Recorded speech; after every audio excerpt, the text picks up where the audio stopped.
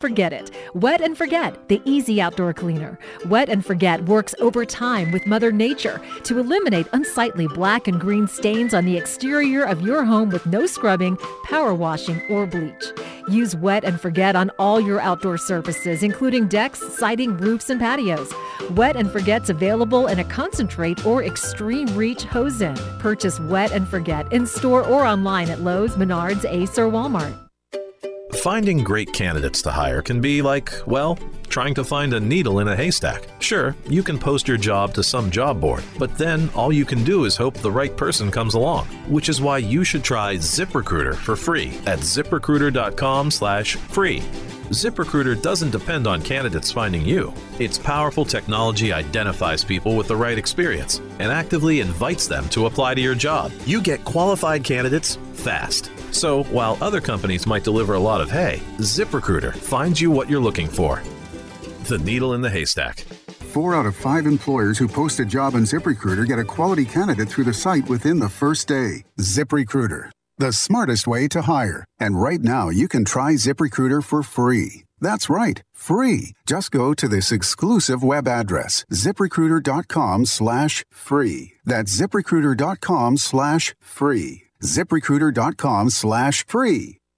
Hi, this is Greg Gurley. Hey, Kansas fans, subscribe to the new Jayhawker podcast. Here's a lob. KJ, a slam! He spikes it down! There's no other podcast with as much access to all of Kansas athletics as the Jayhawker. Kevin dials up a three. Hit it again!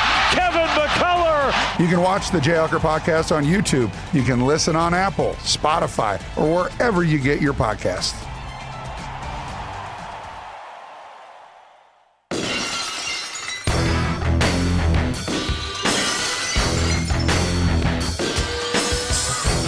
Welcome back. It's shortly after 1. Here on a Tuesday, Jordan Foote joining us as he normally does on the hotline. Deputy editor at Arrowhead Report. That's where we'll start, of course, because the Chiefs did it again. My first question, Jordan, how do you feel about Trips right, Bunch X shuttle, Tom and Jerry right, yellow? It good football play? Like it's insane. It's awesome. And naturally, whatever big play is going to be going down in lore forever, and people are going to talk about it, but just the creativity and admitting that it's a variation or it's based out of like the same corn dog pre-snap motion. Like the Chiefs, football is such a complex and beautiful sport, but the Chiefs just don't care. They're like, we're going to run that. We have that installed. We've used kind of something similar on this stage before. So awesome for them to dig back into that bag. And I think it was Mina Kimes that tweeted, nice of Corn Dog to like play the little cameo role or whatever in the Super Bowl that had a bunch else going on. So it was pretty neat to see. How many of those type of plays does Andy have up his sleeve, first of all? And how many is he just still sitting on? I don't even know where to start with that. Like you break them out during the Super Bowl 2 years ago. You did virtually the same thing to McCole Hardman to end the game. How many others does he have?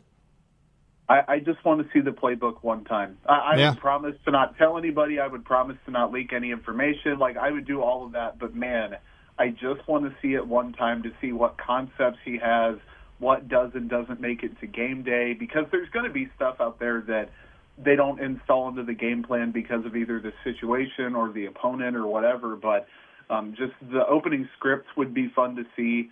Obviously, you can watch it unfold during real time, but sometimes if you get behind the sticks, it's a little bit different. So just open up that playbook, give me a couple hours, and I would try to mentally take a picture of as much of that as I could. Did you ever think at any point on Sunday that the Chiefs weren't going to win? And if so, when was it? I frankly really didn't, and that's ironic because I originally, if you would have asked me before the playoffs, didn't think they'd get to this game anyway, but I had just seen it before, and the 49ers in the first half, you look at the Chiefs were shooting themselves in the foot, and they weren't getting anything going offensively.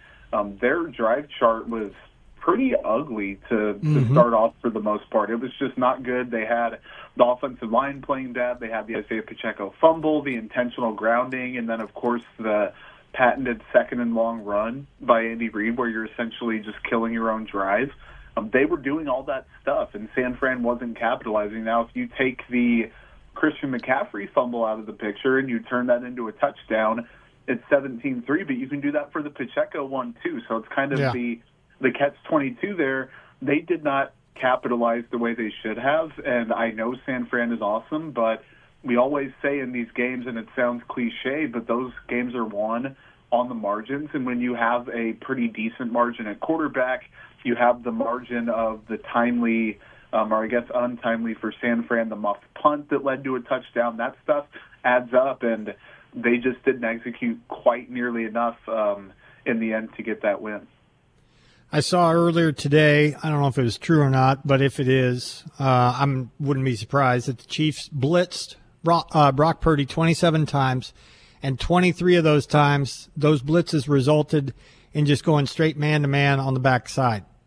Mm-hmm. With that being said, and we know what Chris Jones did to Purdy a couple of times and some near misses because of him, but either way, it can't be overstated the importance of Trent McDuffie and L'Jarius Sneed back there, and we'll get to potential moves and who to keep here in just a little bit. But, man, that was a recurring theme, wasn't it, Jordan, over the last 12, 14 weeks of the season, at the back end of this defense, and this defense overall was just chef's kiss.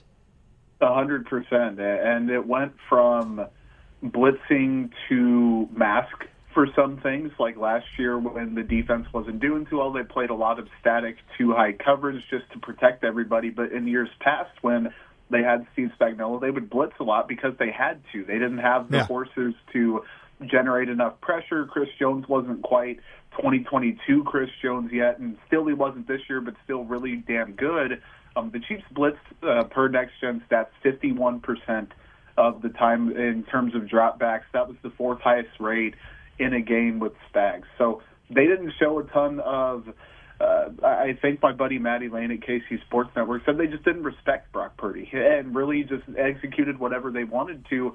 The secondary, though, you can create coverage sacks, and I know the correlation, the relationships between those two, the defensive line, the pass rush, and the secondary are sometimes different, and one can help the other. But when you have one of the best, if not the best, cornerback duo in the NFL, you have a very competent safety in Justin Reed that really came into his own and is a do-it-all Tyrann Mathieu type of player.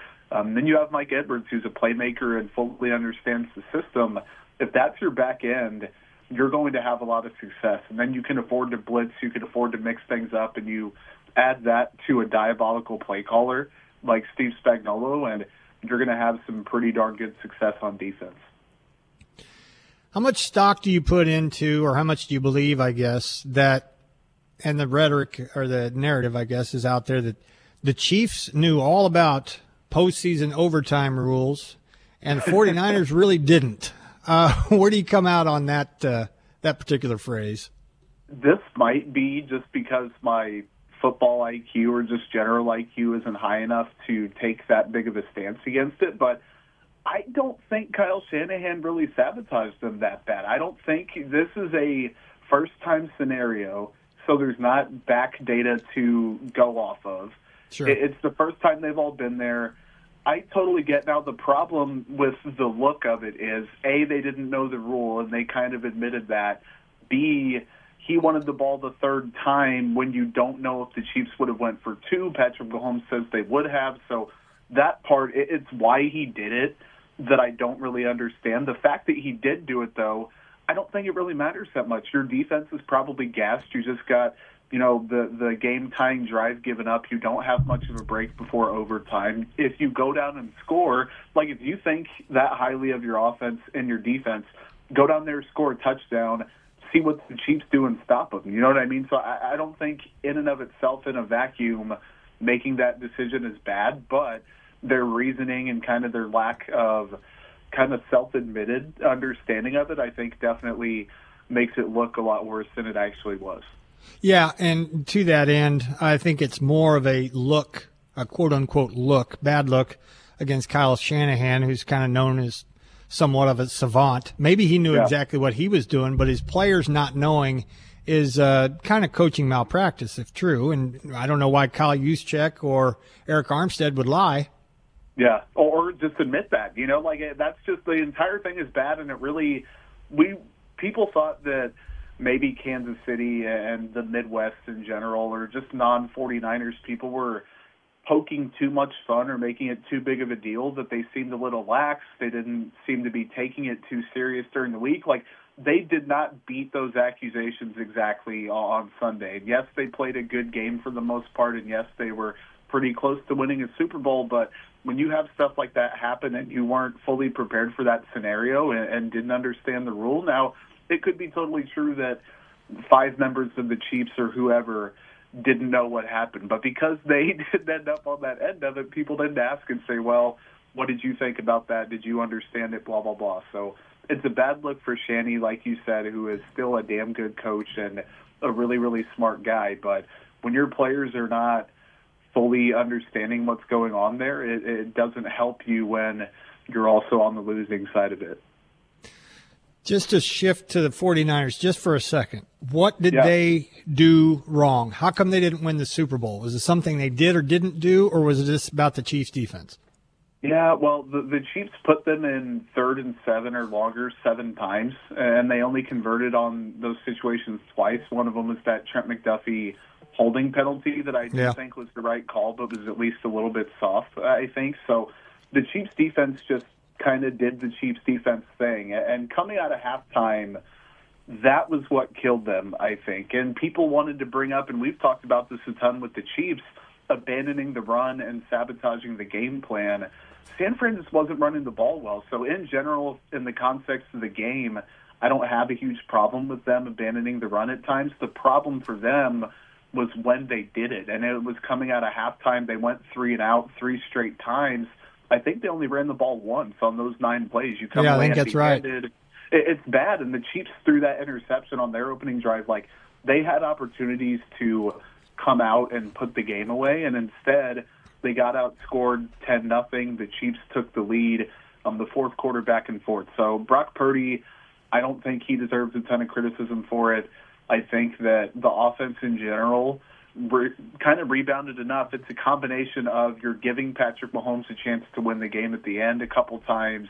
You abandon the run coming out of halftime. When you punt 3 times in a row and you're going 3 and out, 3 and out, 3 and out, you had, 12 possessions, so it's only a quarter of your opportunities. But that stretch, to me, kind of stands out as a really big reason. And then, of course, the couple of turnovers they had. And, yes, they tied the Chiefs in all that, and they had 2 turnovers. But, again, on the margins, both of these teams deserve to be there. And depending on the timing of everything, that's sometimes all the difference that it takes.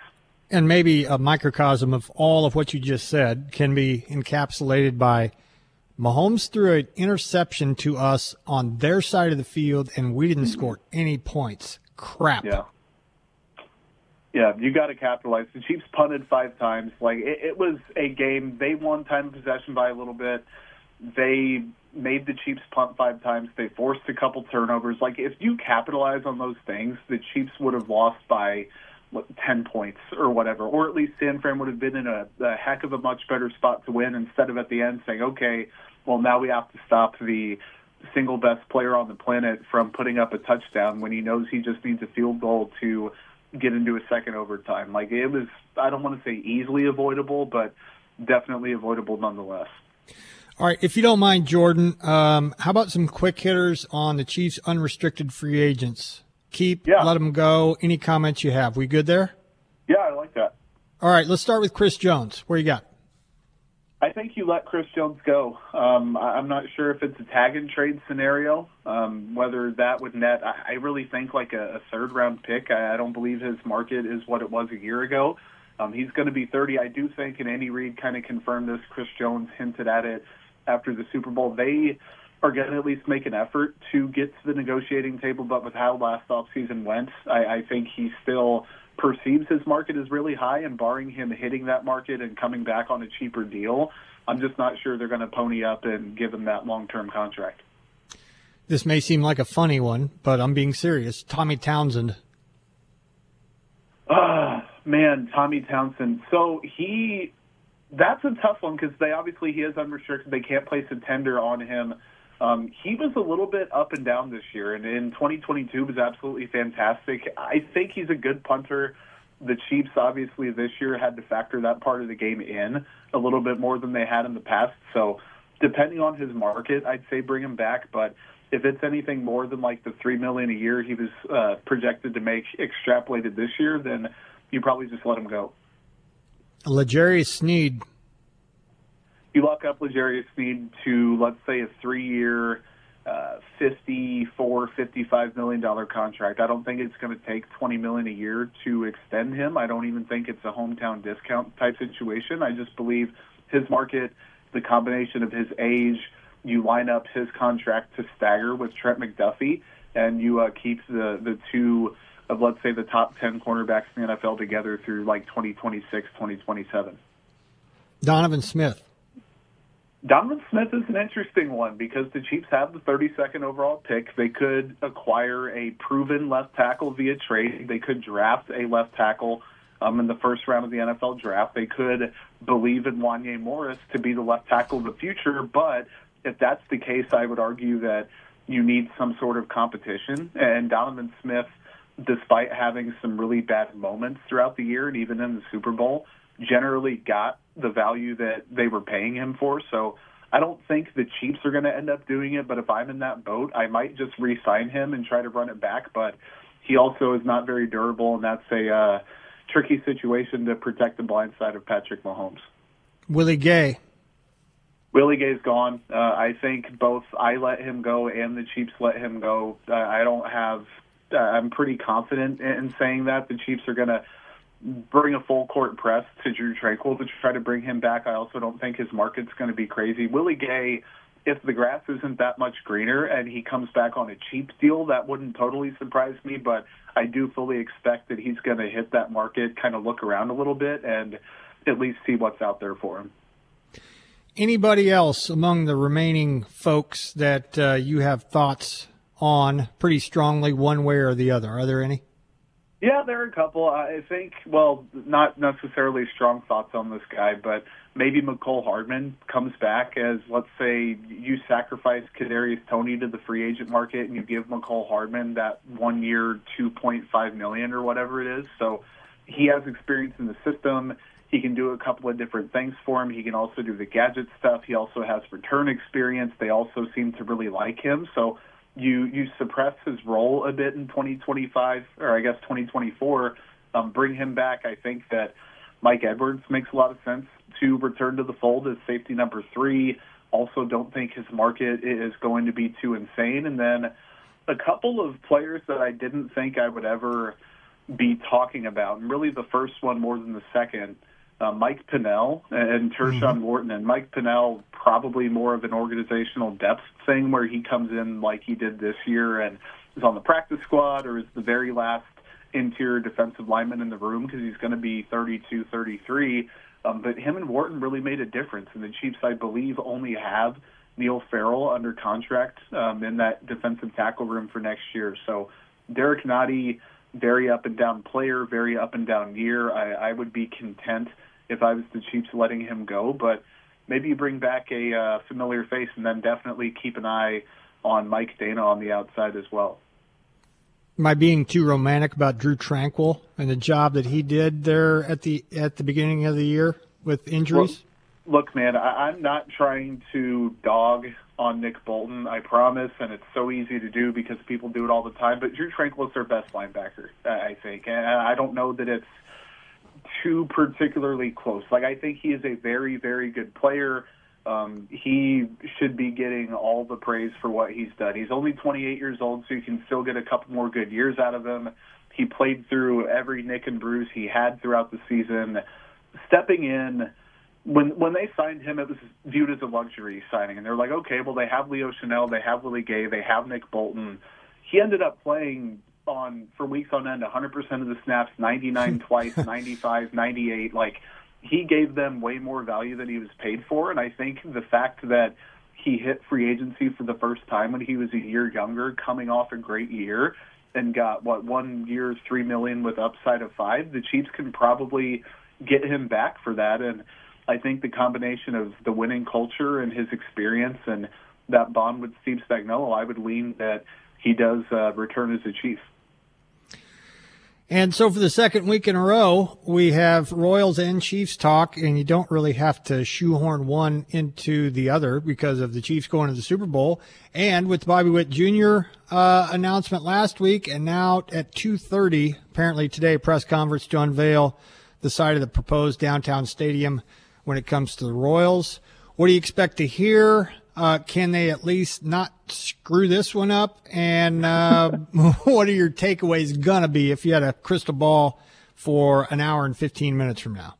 Yeah, that first part is asking quite a bit with this stadium talk. It's been a abject disaster so far, it seems. But they're having a press conference at 2:30. They're going to be announcing the new ballpark site. So it was between the East Village and then the downtown KC Crossroads district. Sam McDowell of the Kansas City Star dropped a report last night. We were kind of in limbo a bit because we were going to record the One Royal Way podcast for KC Sports Network on Monday night.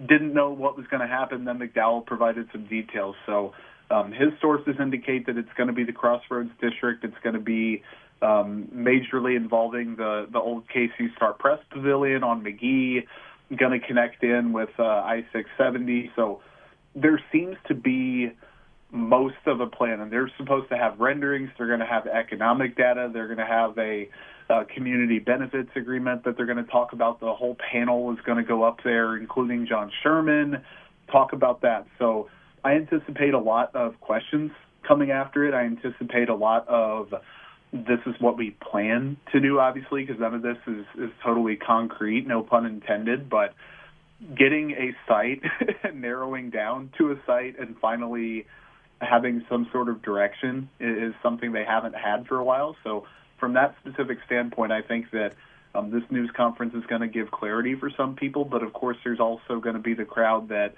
wants to know a little bit more. What detail do you think is most important for John Sherman to absolutely nail when it comes to this press conference that will make the majority of people satisfied slash happy about this? Yeah, it's tough because I don't think you're really swaying opinions too much at this point. Like there's the two camps that one absolutely hated the idea, and now watching this unfold has said they were right. There's also the camp that said it's going to happen whether you like it or not, and now, of course, that's moving forward. So I don't know if there's a ton he can do specifically besides provide detail without going too far into it. And, don't write checks that you can't cash. Just go by the book of the presentation. I'm not trying to give him a public speaking course. He knows more than anyone else pretty much on stuff like that. But I think winning people over by just giving them a very succinct breakdown of this is what it is, this is what we have to present, show some presentation stuff, and then leaving the questions, I think, are going to be the most important part after. The presentation itself is probably pre-prepared, and they have their ideas for that, but depending on what the media and attendants have to say, that's going to influence, I think, some of his answers, of course. What's most important part about what you do up there between At Arrowhead Report or One Royal Way? What's can't miss right about now, because it's a confluence of two Kansas City sports. Where should we go? What are you going to roll out for us? I'm very bad at picking one option when proposed with two, so I'm just going to push people everywhere. I'm going to say go to the One Royal Way podcast. We talked about the spring training schedule. We have pitchers and catchers down there today, some position battle stuff, top off-season moves. And then Arrowhead Report has literally billion articles, pre-Super Bowl press conferences that are still relevant, post-Super Bowl press conferences, snap count analysis, thoughts on the game. I have a piece that I really thought turned out well about the Chiefs dynasty that I'm surprised we didn't mention that word a single time so far, which is no insane. Kidding. Yeah, we both kind of dropped the ball there. Yeah, so we should have taken that opportunity, but I guess I just kind of did at the end. But plenty of stuff out there, man. Okay, before we go, there's not a real question, so it's not even a debate, right? We can't even go back and forth on this. This is a dynasty. Yeah, no, as somebody that last year when they won, I was like, guys, I'm sorry, it's not a bleeping dynasty. If they win one more, then there's no debate. It wasn't like, okay, then I'll think about it. It's like if they win 3 and 5, I don't care what definition you look up. I don't care if you want to get technical. That is a dynasty. And then you factor in the regular season success. You factor in just getting to the AFC Championship game, getting to overtime of that, like every context and subcontext of the dynasty, and they have the MVP winning quarterback twice. They have the best player in the world. They have the coach. Like every qualitative and quantitative measure that you can take to talk about the Chiefs, regardless of what happens next season, regardless of how quickly this ends, it is unequivocally a dynasty of Chiefs football. Yeah. See there? We agree. Great stuff once again. Have a great rest of your week, Jordan. Appreciate you. Yep. Thanks a lot, James. Jordan Foote, at Foote Noted, deputy editor at Arrowhead Report. You heard him, co-host One Royal Way. If you like either or both, he's your guy. Jordan Foote, our good friend, joins us every Tuesday. 1:26, and we come back. What happened in Lubbock last night? We'll examine next. You're listening to The Shane Dennis Show on ESPN Wichita. What do people with blindness or low vision need to live to the fullest? Just ask them. It's skill development, scientific breakthroughs, knowledge-based jobs, and the same opportunities as everyone else. When you give to Envision, whether it be your time, donations, or your engagement, you make it all possible. That's because at Envision, they don't focus on the disability. They value the ability. They choose not to envision a world without sight, but to envision a world where people who are blind or visually impaired are empowered to reach their full potential. Learn more at envisionus.com. I tend to second-guess dinners with friends because they're often interrupted by diarrhea, gas, bloating, stomach pain, or oily stools. It turns out I have EPI, or exocrine pancreatic insufficiency, which means I'm missing the enzymes needed to digest food. My doctor prescribed Creon, pancrelipase, an oral prescription medication that replaces pancreatic digestive enzymes. Creon treats EPI due to cystic fibrosis, chronic pancreatitis, pancreatectomy, or other conditions. Creon may increase your chance of fibrosing colonopathy, a rare bowel disorder. Tell your doctor if you have a history of intestinal blockage or scarring or thickening of your bowel wall, if you're allergic to pork, or if you have gout, kidney problems, or worsening of painful swollen joints. Call your doctor if you have any unusual or severe gastrointestinal symptoms or allergic reactions. Take Creon as directed by your doctor and always with food. Do not chew capsules as this may cause mouth irritation. Other side effects may include blood sugar changes, gas, dizziness, sore throat, and cough. These are not all the side effects of Creon. Creon is the #1 prescribed EPI treatment. Ask your doctor about Creon for EPI and visit Creon.com or call 800-633-9110 to learn more. That's CREON.com. Sponsored by AbbVie. Natalia, solid dismount, but that little pause is a deduction. Top tumblers hope to stick the landing with Coach Jasmine. That aerial sequence still needs work. She needs more certified athletic trainers to find her balance. Focus. I'm going to need you for the all-around. Wait, who's spotting the vault? Indeed can help her hire great people fast. I need Indeed. Indeed you do. We instantly connect you with quality candidates whose resumes on Indeed match your job description. Visit Indeed.com/credit and get $75 towards your first sponsored job. Terms and conditions apply. Gear up for an unforgettable weekend at the Kansas Open Season Sportsman's Expo, presented by Progressive and Can-Am. Join us at the Overland Park Convention Center from March 8th through 10th. Discover hunting products and top-notch gear, all at show-only prices. Showcase your trophy buck in the Trophy Deer Contest and learn from industry experts. Snag your discount tickets in advance at OpenSeasonSportsman'sExpo.com. The Kansas Open Season Sportsman's Expo. Free Rain Coffee, official coffee of the Expo. Wichita's home for Chiefs coverage. ESPN Wichita, 92.3 FM. This game just was the microcosm of our entire season. Man, I couldn't be more proud of the guys, and it's such an honor to be on this team. I was there when Tom Brady said, I'm turning the keys over to you, and he did it right in our locker room.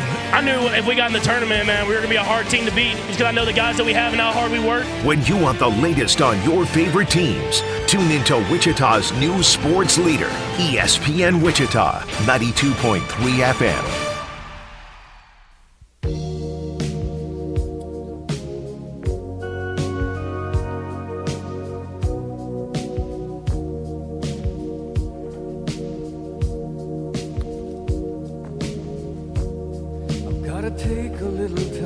Ed Gagliardi is 72.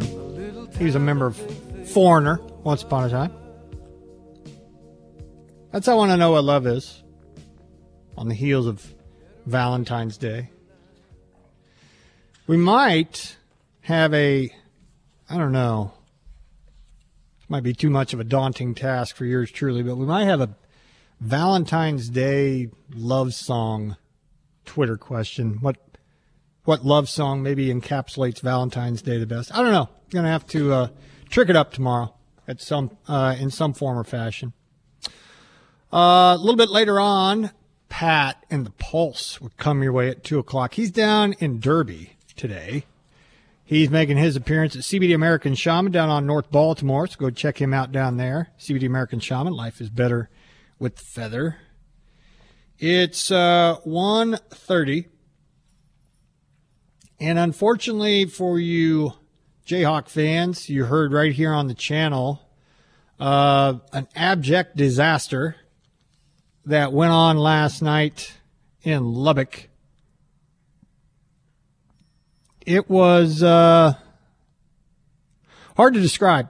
Although when you really think about it, and Jack, of course, pointed this out last night during a text thread because he bleeds crimson and blue.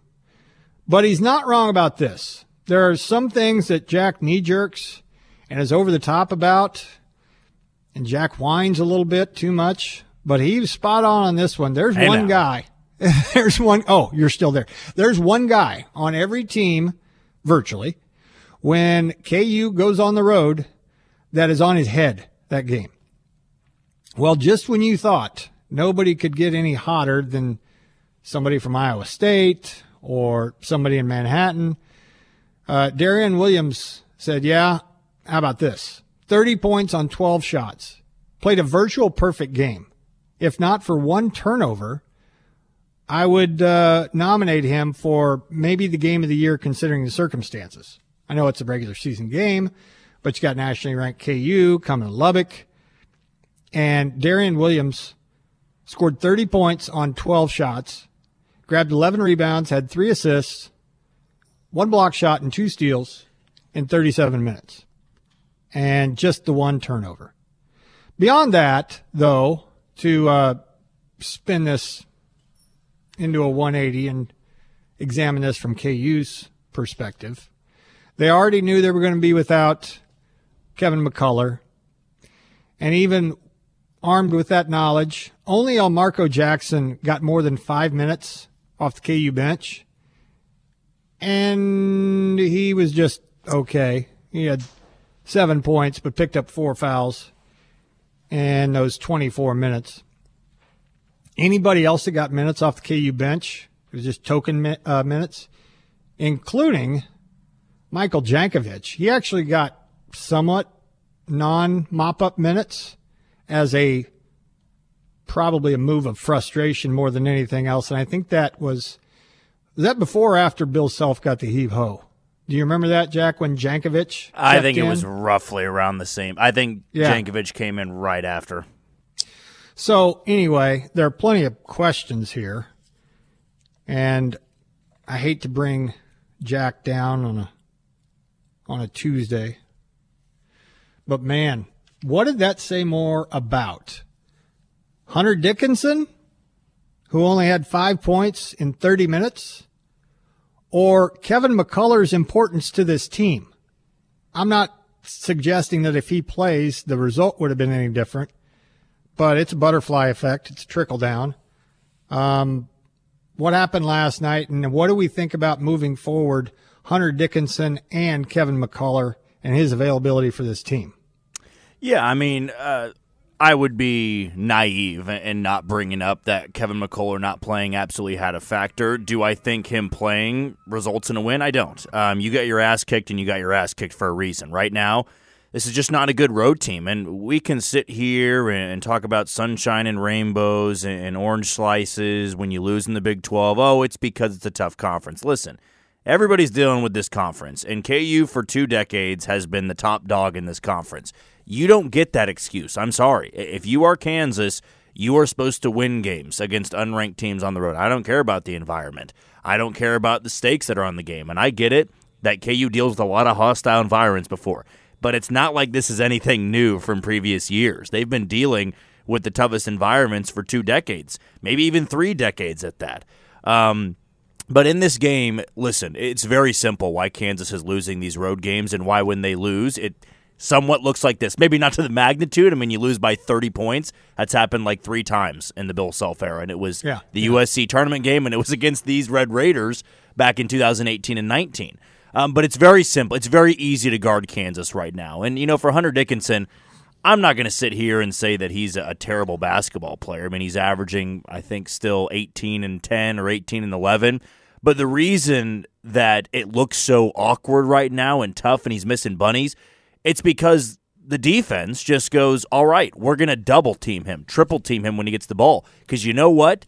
Nobody else is going to make a shot. You throw it out of the post, nobody's going to hit that shot. Not with Kevin McCullough out. I mean, DeJuan Harris Jr., he can have his moments, but he's not going to fire 5-6 threes a game. Johnny Furphy, who was sick last week, he's like 2 for his last 15 shooting it from deep. KJ Adams, all of a sudden, is not shooting the ball as well because he's being forced outside the paint. And then you come down to Nicholas Timberlake, Marco Jackson, you're just not going to get the level of consistency there. So when you're getting double-teamed and triple-teamed and, beaten up on, it's going to be hard to score. And I think Bill Self last night, I mean, he said in the postgame that he wasn't getting ejected, but I think he did exactly what Norman Dale did in Hoosiers, which was this. Yes. Kick me out of the game. You put me on. No, kick me out of the game and I'll start screaming like a mad fool. Well, I guess you got your reasons. You're out of here. Very, very good comp right there. Yeah, he'd seen enough. There's no reason for me to stick around any longer. You guys started this mess. Go ahead and finish it up. The thing that stuck out to me, well, there were 2 of them, Jack, and they weren't necessarily analytics. They were really front and center and stuck out like a sore thumb. The rebounding disadvantage was minus 16, and KU got 0 second chance points. At some point, a second chance point is just, let's not give up. That was borderline on display last night as the roof started to cave in on them. Yeah, and you know what? You can sit here and use the excuse of, well, every player plays well. They've got their career performance. And, will, what was his name, Darion Williams ever played that well again? No. There is no chance he ever has a game like that again his entire career. I don't care if he's as good as LeBron James. Not even LeBron would have a game like that where you're 12 for 12, 30 points, and 4 for 4 from deep despite not hitting more than 3 threes this season in a game. That does seem to happen more often to Kansas. And maybe it is that when KU goes on the road, every team treats that like the biggest game on the schedule, and you got the crowd behind you, and you're fueled up and ready to go. But it's not an excuse, right? You got your ass kicked by 30 in this game. You can't, have your tail between your legs and go, well, it was a tough environment. Not everybody deals with that. So what? I've seen a lot of Kansas teams deal with tough environments and find ways to win those basketball games. Right now, simply put, they're not tough enough. They can't rebound. They don't hit the big shots. Defensively, they're getting bullied down in the post. And maybe it is. At the end of the day, this is just a team that's not going to go far. Maybe it's a team that's a first weekend exit team. Maybe it's a team that loses their first game in the NCAA tournament. I get it. The Big 12 is really, really tough. I get it that they are banged up. Will you at least admit that? What? That the Big 12 is tough? The Big 12 is really, really tough. Yes, obviously, I think it's. I want to hear you. I want to hear you say the Big 12 is tough, but I also think you can only use that loss or that excuse so many times. No. Don't qualify it, and it doesn't have anything to do with compared to KU or as it relates to KU. The Big 12 is really, really tough. Absolutely. And if you need to lay on the couch and we need to meet for multiple sessions, we will, because you need to come to grips. No, you're right, and you and I texted this last night, and from an outsider looking in, I thought that, and it's second nature to you, and you're kind, Bill Self has to tell his team every single year that you're everybody's Super Bowl, so get ready for it. And no, it's not a complete turnover of roster and personnel every single year, but all these new guys that come on the team every year, he's got to try to convince them that there's a bullseye, there's a target on your back, and people are going to play you in ways that they won't play Baylor necessarily, or pick your run-of-the-mill Big 12 team. Well, this year there aren't really any run-of-the-mill Big 12 teams, and when you couple parity with KU, you're going to get everybody's best shot. No, you don't necessarily come up with a 29-point loss very often, nor should you, because that brings into question your manhood a little bit. But this particular year, just look around. The Big 12 is tough. Day in, day out, week in, week out. KU's got OU coming up this weekend and a chance at a bit of a redeemer. Jack, before we move on, I'm old Jack Young. Does Bill Self make them watch the film like 10 times and make it hurt, or does he wad it up and throw it in the trash? You know, I've seen this in the years that I've been around and have closely followed Kansas basketball. There's a way that Bill Self coaches certain teams, and I think it's how they respond to it. You know, I remember, I'll never forget the 2013-14 team had, Travis Relaford, Jeff Withey, had Ben McLemore. They lost to Michigan that year and Trey Burke in the Sweet 16. That was the team that he called the softest he had ever coached. Now, looking back, were they the softest team he'd ever coached? No, they weren't. But he knew that's how they would respond. If you question their integrity, you question their toughness, they're going to respond really well. I'm just not sold that's how this team responds. I think there are tough guys. I think KJ Adams, mentally is one of the toughest guys ever. I mean, you look at his story and how he got here, what he's dealt with this year. That's a mentally tough guy, and physically for that matter. I mean, he's a tight end, basically. Yeah. But I do think a lot of these guys are banged up, and I don't know the pain they're going through. I'm sure it's not fun to play with, but sometimes I think that if you fall back on that, we've seen Bill Self now multiple times after losses go, well, we're really banged up. I don't think many teams before that would get the graces of, we're banged up. And he'll always follow it up with that's not an excuse and stuff. Yeah. But I think he's really struggling with the fact that this team's not responding well to things. Like I remember after the Houston game, he told the team flat out, hey, don't celebrate this win. And I think there were sources saying that locker room was not fired up and playing, music and feeling pumped up. Like they were like, we got a big game on Monday. And it was K-State. And what happened? They lost. And it was, it's Big Monday. It's a quick turnaround. We're pretty exhausted and we're banged up. Okay, so an excuse there. Then you beat Baylor, and it's like, well, you're without Kevin McCullough, but we have a quick game. DeJuan Harris got hurt in the Baylor game. Nobody's 100%, and you lose by 30 points. I think in previous years to some teams, it was like, yeah, it's the softest team I've ever coached. They have no integrity. They're pretty weak all the way. Like if you hear them say that sometimes, and how they'd respond? They'd go beat the tar out of Oklahoma on Saturday. Yeah. But unfortunately, Shane, the way I look at this team, if they're not healthy, I just don't know if they've got that extra gear where it's, screw everybody else. If we're going to have these hostile environments and it's a tough conference, well, we're still going to be that top dog in the end because Iowa State's dealing with this, Houston's dealing with this, Tech's dealing with this in terms of tough teams they're playing night in and night out. And past Kansas teams, they would find ways to bust through that ceiling to get to that next level. And I'm not going to rule it out as an impossibility because it's still a very talented team.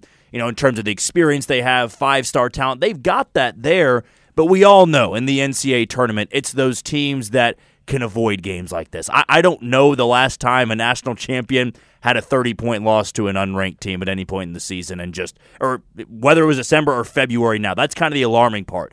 There's 7 games left in the regular season. Yeah. You can't lose games like this, and this is usually when we see Kansas and Bill Self at their best.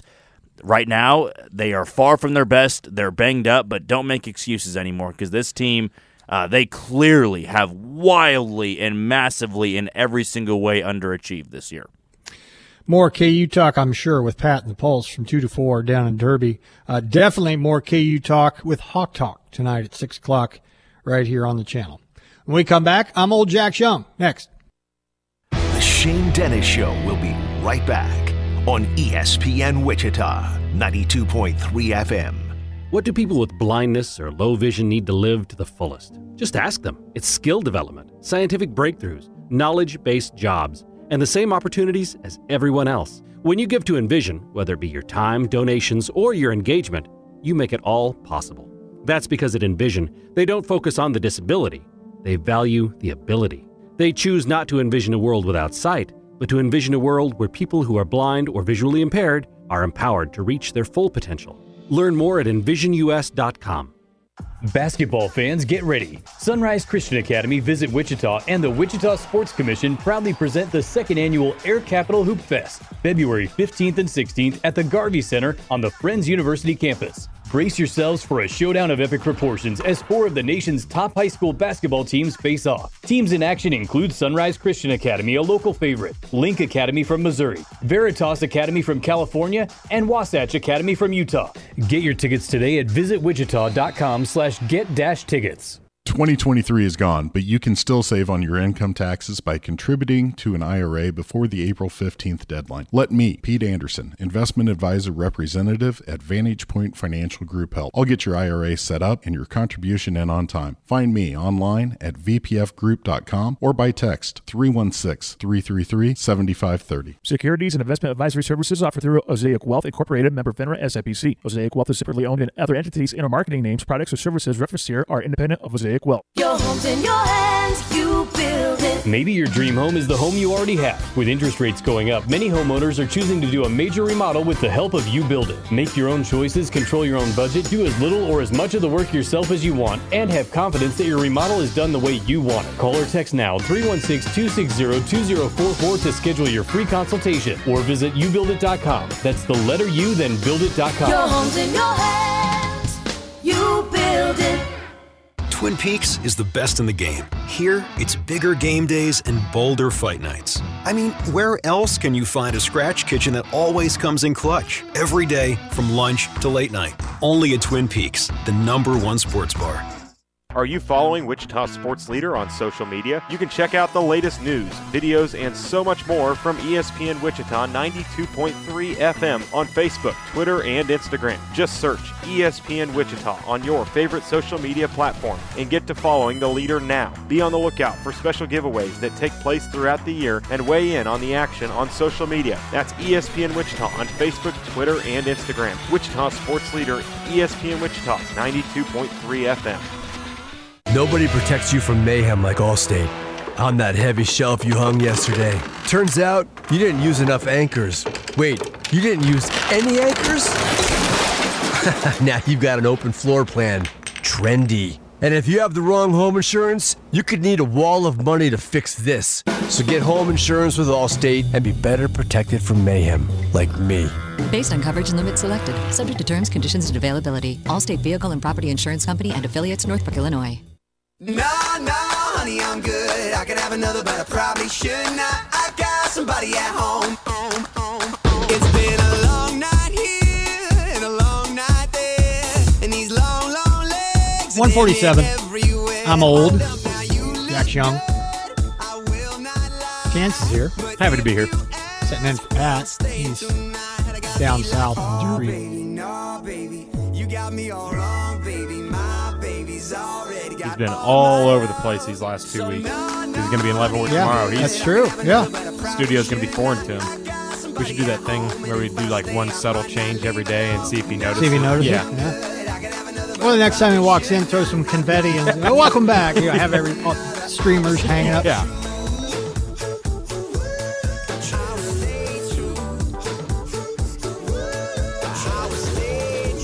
Oh, man. I should know this. I think. But I don't think I do. Is this a guy?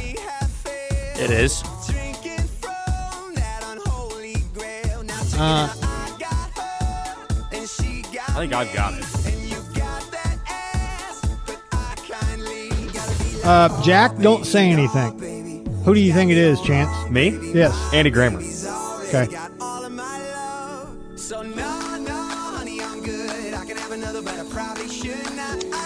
Don't say anything, Jack. Chance, is Adam Lambert a solo guy, or is he in a band? Ooh, that could be it. It could be either one of those two. Adam Lambert, I feel like, is in Maroon 5. No, he's in one of those bands. I'm not sure. Okay. Well, you're just a young version of me. Yeah. No help. Well, I remember because I feel like this was a song that I liked right when I was able to download my own music on like my iPod or iPhone. And I remember it being an A name. So when you said Adam Lambert, I was like, shoot, that might be it too. I kind of remember this being a familiar name. Andy Grammer. Andy Grammer. Final answer, Jack. This is Kenny Chesney. No, I'm just kidding. It's Andy Grammer. You know I'd know if it was Kenny Chesney. I'm waiting for the day that you confidently pick somebody, and then I'm just a complete 180, not even close. But it won't happen because you're either that confident and it's a can't miss, or you are nowhere in the stratosphere. Yeah, I want Iguodala. There you go. Laser beams pointed at Earth. Yeah, that's me. No in between. All or nothing. All right, it's February 13th, born day for David Padgett. He's 39. David Padgett. Man, that's a former Kansas Jayhawk for a second. But basketball, yeah. Mm-hmm. Really highly rated recruit. Luke Ridnour, 43. And there's another basketball player. Correct. Oregon, pretty sure. Also a T-Wolf. Mm-hmm. Ah. He's a sharpshooter. He's a pro. Randy Moss, 47. Everybody one clap. Former Marshall Thundering Herd wide receiver, Pride of West Virginia. And then let's see if I can name it here. Viking, Raider, Patriot, Viking, and then 49er at the end. 49er, yeah.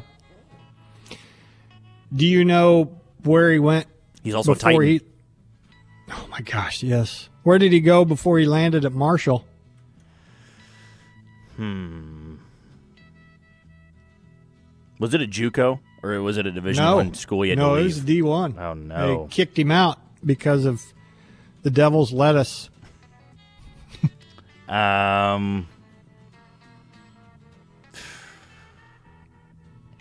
Was it somewhere near West Virginia?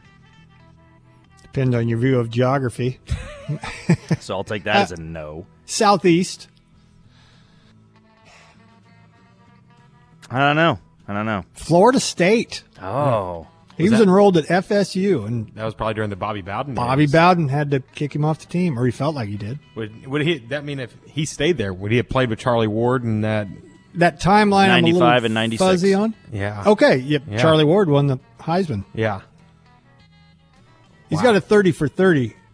Very good. Called, what is it, Rand University? That's Rand what University, yep. Because he's from Rand, West Virginia? Yeah. Charlie Garner's 52. Wasn't he a running back? He was. Eagles, Raiders. Kevin Stalker, 54. That was a shortstop. Correct. Gary Patterson, 64. My Little League coach went to high school with Gary Patterson and said he Where? was kind of weird. I don't. He's somewhere in Kansas. I remember because he's from there. He is. Let's see. Roselle, Kansas. Roswell, Kansas. I don't know. Well, I'm looking right at it, but I wanted to know if you knew where he went to high school, and you clearly didn't. So I didn't know. I don't know where my childhood friend's dad went to high school, but he was like, yeah, he was there, and he was kind of weird, which I imagine he was. Was Patterson the runner-up before Snyder's return, or before it was Snyder again? Was he before or after Ron Prince when he was like the runner-up for the job? Because I'm trying to think how I feel like he was after. Yeah, I'm trying to think how different K-State football would have been if they went with Patterson instead of Ron Prince. Because I feel like that's kind I of don't know if Snyder. Fruit, isn't it? I don't think Snyder would have returned then. Yeah, right. Yeah, because Gary Patterson would have had him in a good spot. Yeah, well, Ron Prince's coaching tree pretty impressive. Got an NFL head coach, and James Franklin was his offensive coordinator. Where'd he come from first? Ron Prince? Yeah. I think it was Virginia. Yeah, that's right. Yeah. Yeah. Born in this day, now dead, would be 70 had he not taken his own life. Donnie Moore. Baseball pitcher. That's right, yeah. For the Angels. Gave up a really memorable home run to Dave Henderson on the Red Sox back in 86. 86 had that World Series between the Red Sox and Mets, famously, of course. But the Angels were pretty much one pitch away from beating the Red Sox and going to the World Series. But Donnie Moore gave up a home run. It's pretty haunting death, too, as well. That's Very kind of pretty much why he, did what he did. Very sad. Mike Krzyzewski, 74. No, 77. Puke Blue Devil coach. Can you spell his last name? No. and I don't care to. And I witnessed his last game that he ever coached, and it was Did they win or lose? No, they lost to Carolina in the Final Four. Huh. And I saw him waddle off the court for the last time. You should have recreated that photo where it's like went to my hater's biggest funeral to make sure he was dead. Yeah. No, that was so satisfying. That was the first and only time I had seen Coach K in person, and I just love the fact that his career ended losing in the Final Four to a bitter rival. It does not get much better than that if you hate Duke. You saw that in person? I did, because KU played right before that against Villanova. So when you go to games played by Duke, Mike Krzyzewski's 0-1? Yeah. He'll always be. I've never seen him win a game. So, yeah. Just checking. Shove it. All right. There you go. There's your show for today. We will talk to you again tomorrow on Valentine's Day at noon o'clock. For Chance and for Jack, I'm Shane. Thanks for listening. Stick around, though. The Pulse and Pat from Derby, CBD American Shaman, next.